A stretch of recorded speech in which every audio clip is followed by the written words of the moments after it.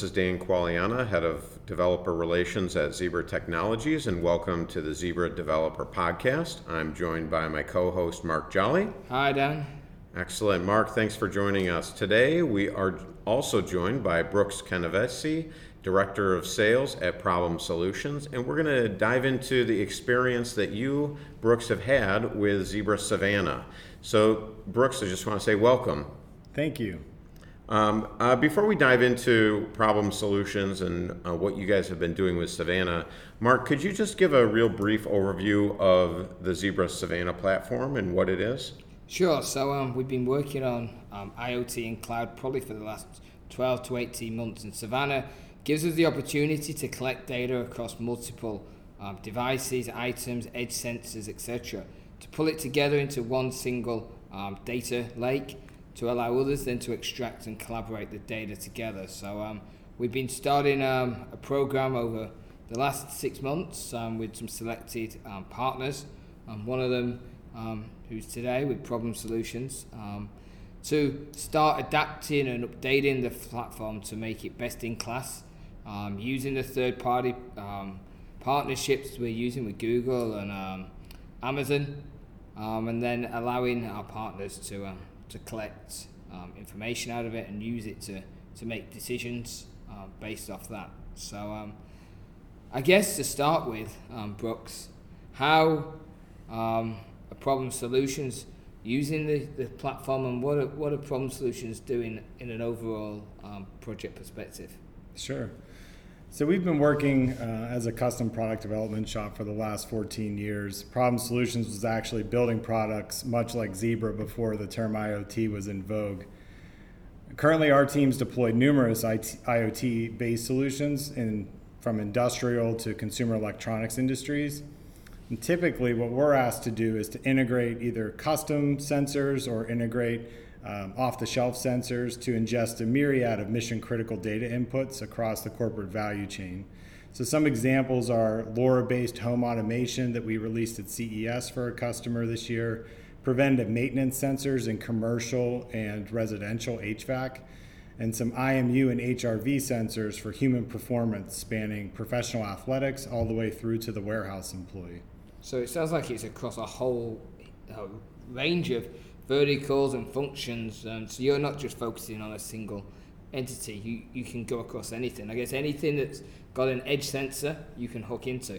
Correct. Yeah. So our focus has always been on custom mobile and IoT-based technology, and we've been doing it for the government and Fortune 500s, like I said before the term IoT was popular. Excellent. So, Brooks, how did you get tied in with Zebra? So I actually worked at FedEx Ground, and we used a lot of thermal printers and a lot of ring sensors for years. So that's where I first met the company. And then as I moved into custom software development, became a Zebra partner, I actually met you, Dan, at the app forum for Xamarin. And when we were at the Xamarin conference, heard a lot about what was going on with Zebra and their move to the Android devices. And being a Xamarin partner ourselves, we saw a great opportunity. And at App Forum last year, we met the Zebra team around Savannah, and we're really drawn to the team and their collective knowledge. And then we saw an opportunity to be an early adopter and help shape the features and functionality in a collaborative sense with the Savannah team. And having access to those additional data points that we knew would be housed inside of Savannah, we knew we could leverage those towards predictive and adaptive technology models for our customers. So you clearly have been doing IoT for quite a long time, and you probably had some pain points before that you'd seen. Did Savannah address any of those pain points? Yeah, so IoT, as you know, is all about sensing the physical world and bringing it into the digital. And having access to system-level data points of physical devices can sometimes be a pain. Savannah simplifies that for the Android Zebra devices. So getting access, depending on the manufacturer, to system-level data is sometimes a hurdle that can't be overcome.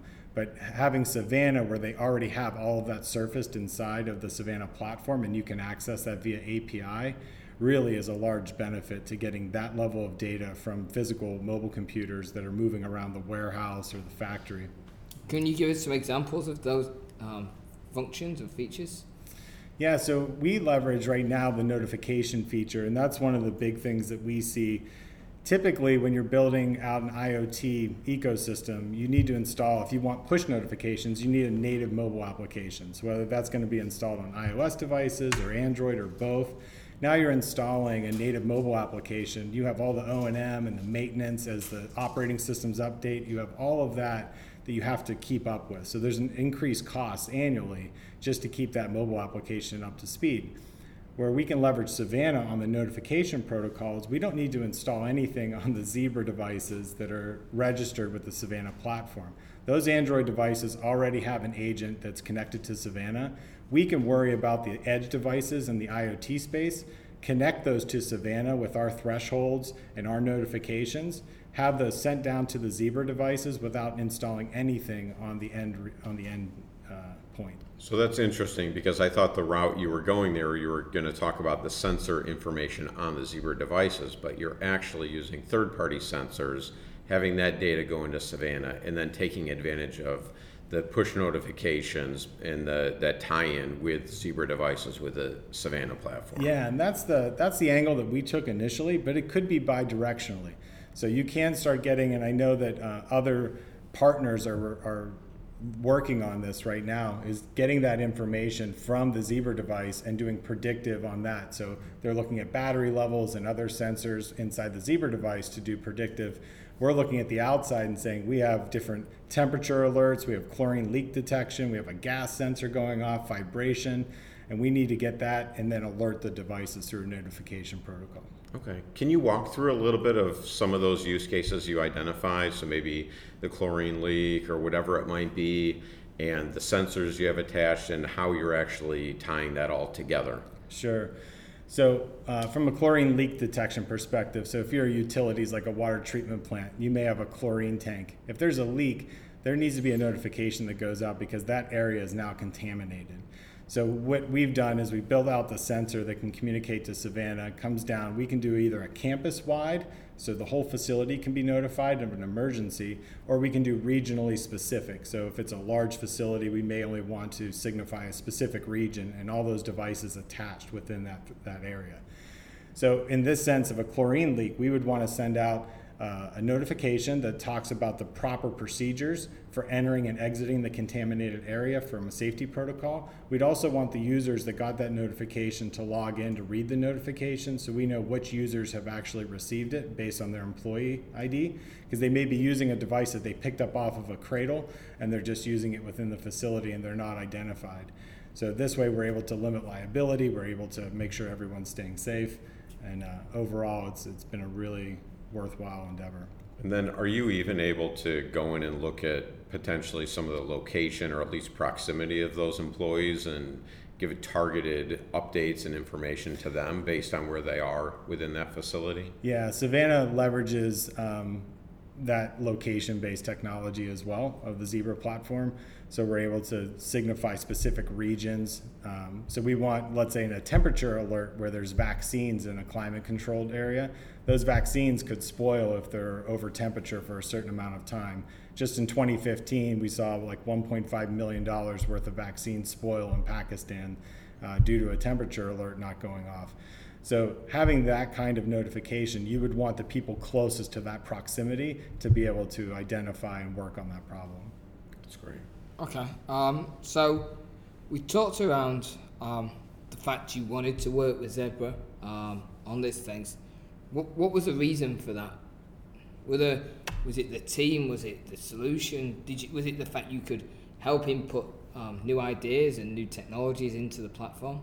Yeah, we just saw the opportunity that there's other data points that we don't have access to. And when you're building out a system, you have control over your domain. But having a data consolidation, or you guys call it data lake type of big data platform, we're able to then have access to numerous other data points that we never had access to previously, whether those are from Zebra or they're from another hardware vendor or software vendor that are all contributing to help support the customer. Because at the end of the day, if we put the customer first and we have that data coming in, then we're able to make better predictive, and give better insights across all of our hardware and software platforms. Okay, and so part of that collaborative process working with Zebra, did you feel that you did get a voice in on the Savannah product and were able to impact that? Yeah, we did. We had really regular cadence calls with the team, and the technical team literally co-developed some of the proof of concepts that we started with.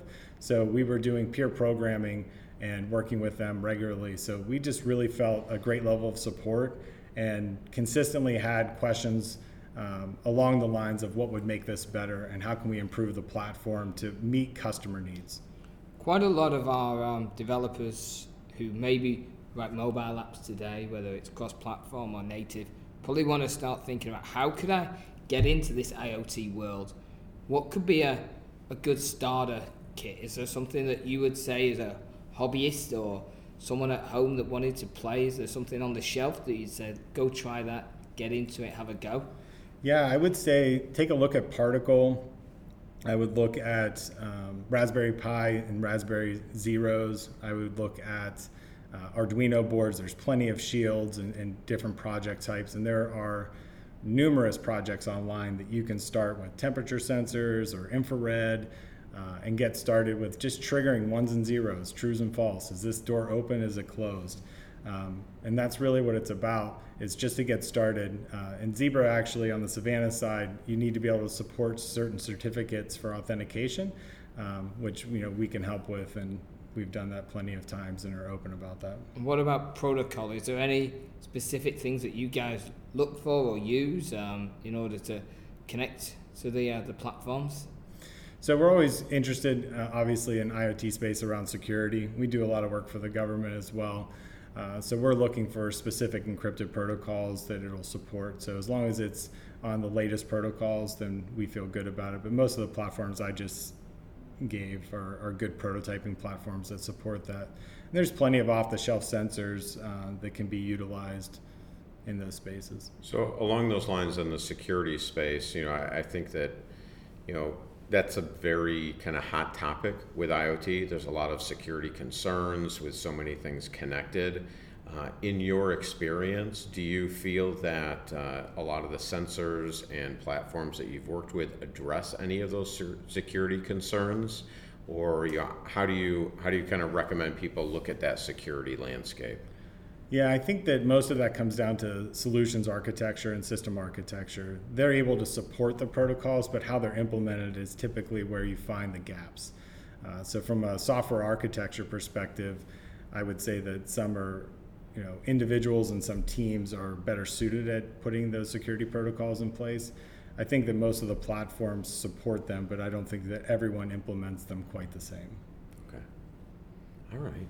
Well, Brooks, I really want to say a big thank you to you. This has been really interesting. I think, of the different partners that are working with Savannah, hearing the way Problem Solutions is working with is a different perspective. The fact that you are not just leveraging on the Zebra devices and the sensors within that, but pulling in third-party sensor data, and that you do have a lot of experience within the IoT space and seeing the huge value of working with Savannah, that it's saving your company a lot of development time. Even you talked about not having to write a full app, but just being able to do notifications. So it's a really different perspective than what we've heard from some of the other partners and the benefits they've seen. So I really am glad that you're able to share that with our audience here. Yeah, just as a final point, if we were to look forward maybe 2 years, any ideas where you could see this IoT space appearing in anything that we've never even thought about today? Sure. So this may be a little bit biased on my opinion, but I believe that there's a convergence happening. So IoT, as I mentioned, is all about sensing the physical world and bringing it into the digital. The yin to that yang is to take it from the digital and bring it back to the physical, and that's augmented reality. So what I see is in a couple years, as heads-up displays become more acceptable and the price point comes down, that we're going to see the digital world the physical world that we're sensing to digital, we're going to see those digital assets as insights coming back and being overlaid in our physical world to enhance productivity in our lives and our work. And I think we've seen examples of that. For instance, in the supermarket, I don't know whether you've seen there's a YouTube video going around at the moment of of a mobile device, maybe an MC18, walking around doing an interactive augmented reality shopping trip. So it's showing the offers as you're walking around the store, it's showing you the notifications of when there's none in stock, or maybe you've done a recipe list and you've preloaded it on, and it can tell you as you get into store, there maybe is no beef or something today, and go get chicken instead. And because you go and get chicken, it then takes you to go over there to get something different and transverse you around the whole store. So it's interesting to see where you can take those type of ideas, but it's having the interaction with the user and getting through that barrier of acceptable usage. We think about biometric fingerprints and things like that. There's always been a challenge around the data collection, so we'll see where it goes. Yeah, and we're seeing the big boys come to play. So ARKit, ARCore now built into iOS and Android from Google and from Apple. Microsoft just on April 4th of 2018 said that they're going to invest $5 billion in IoT over the next 4 years. So we see a large investment in IoT, and we're seeing people start to build augmented reality toolkits directly into the operating system, and that's what I see the future as. That's great. Very exciting. So Brooks, just as a follow-up, if people wanted to learn more about Problem Solutions and the different offerings you have, how can they get in touch with you? Sure. Our website is problemsolutions.net, and my email address is bcanavesi, that's BCANAVESI @problemsolutions.net. Excellent. Well, thank you very much for joining us. It was really informative. Got to learn a lot about, how IoT is being used today for not patient safety, but worker safety and things like that. So this was great. Thank you, Dan. Thank you, Mark. Thanks, guys. All right. Well, this is going to wrap up another version of our podcast. So thanks everyone for listening, and we'll talk to you next time.